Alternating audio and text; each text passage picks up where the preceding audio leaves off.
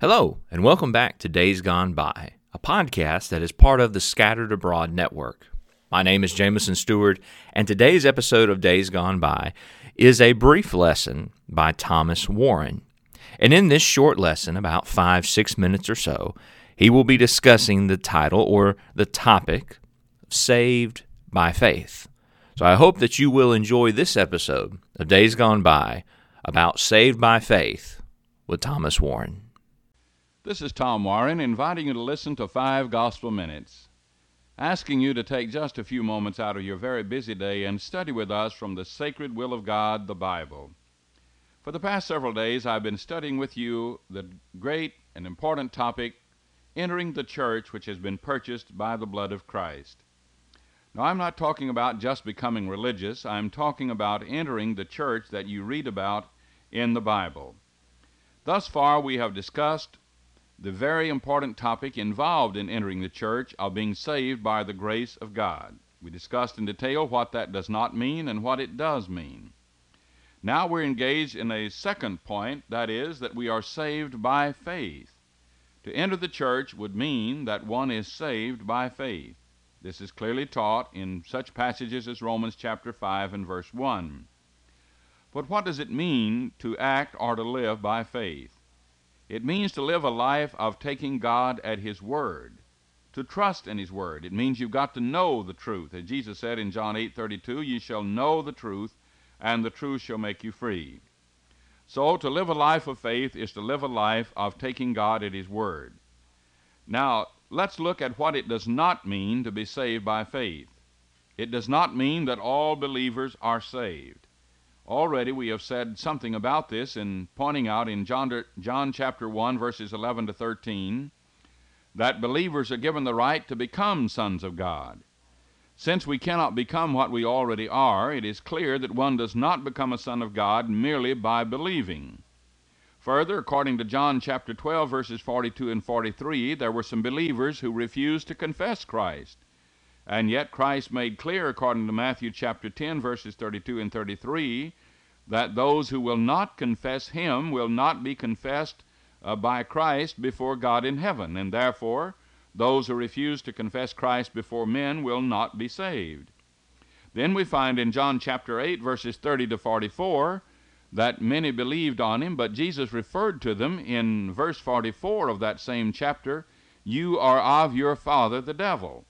So you see, it's possible for one to be a believer in Christ and yet still be a child of the devil and therefore not a child of God.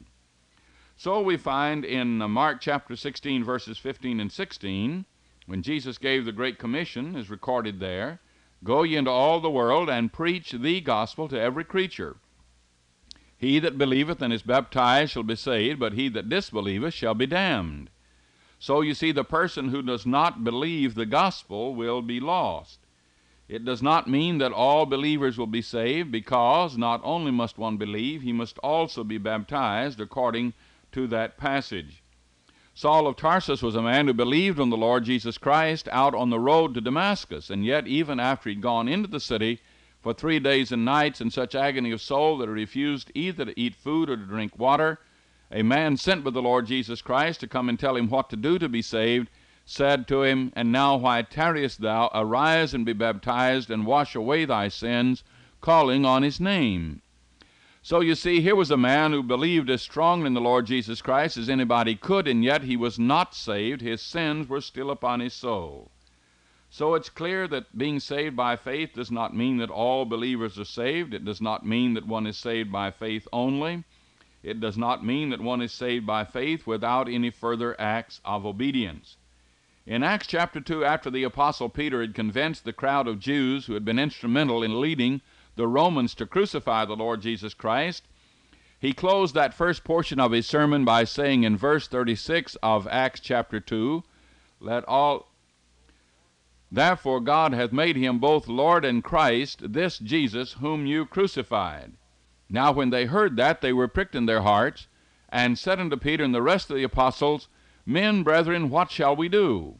Now notice what Peter said. He did not say, as perhaps many modern-day preachers would say, "Well, since you're a believer, you have nothing else to do. You're already saved. You're already a child of God. You're already a member of the church." Rather, he said this to those believers, "Repent ye, and be baptized, every one of you, in the name of Jesus Christ, unto the remission of your sins, and you shall receive the gift of the Holy Spirit." Therefore, we can see, as we close our study for today, that being saved by faith does not mean that all believers are saved. It does not mean that men are saved by faith only. It does not mean that men are saved by faith without any further acts of obedience.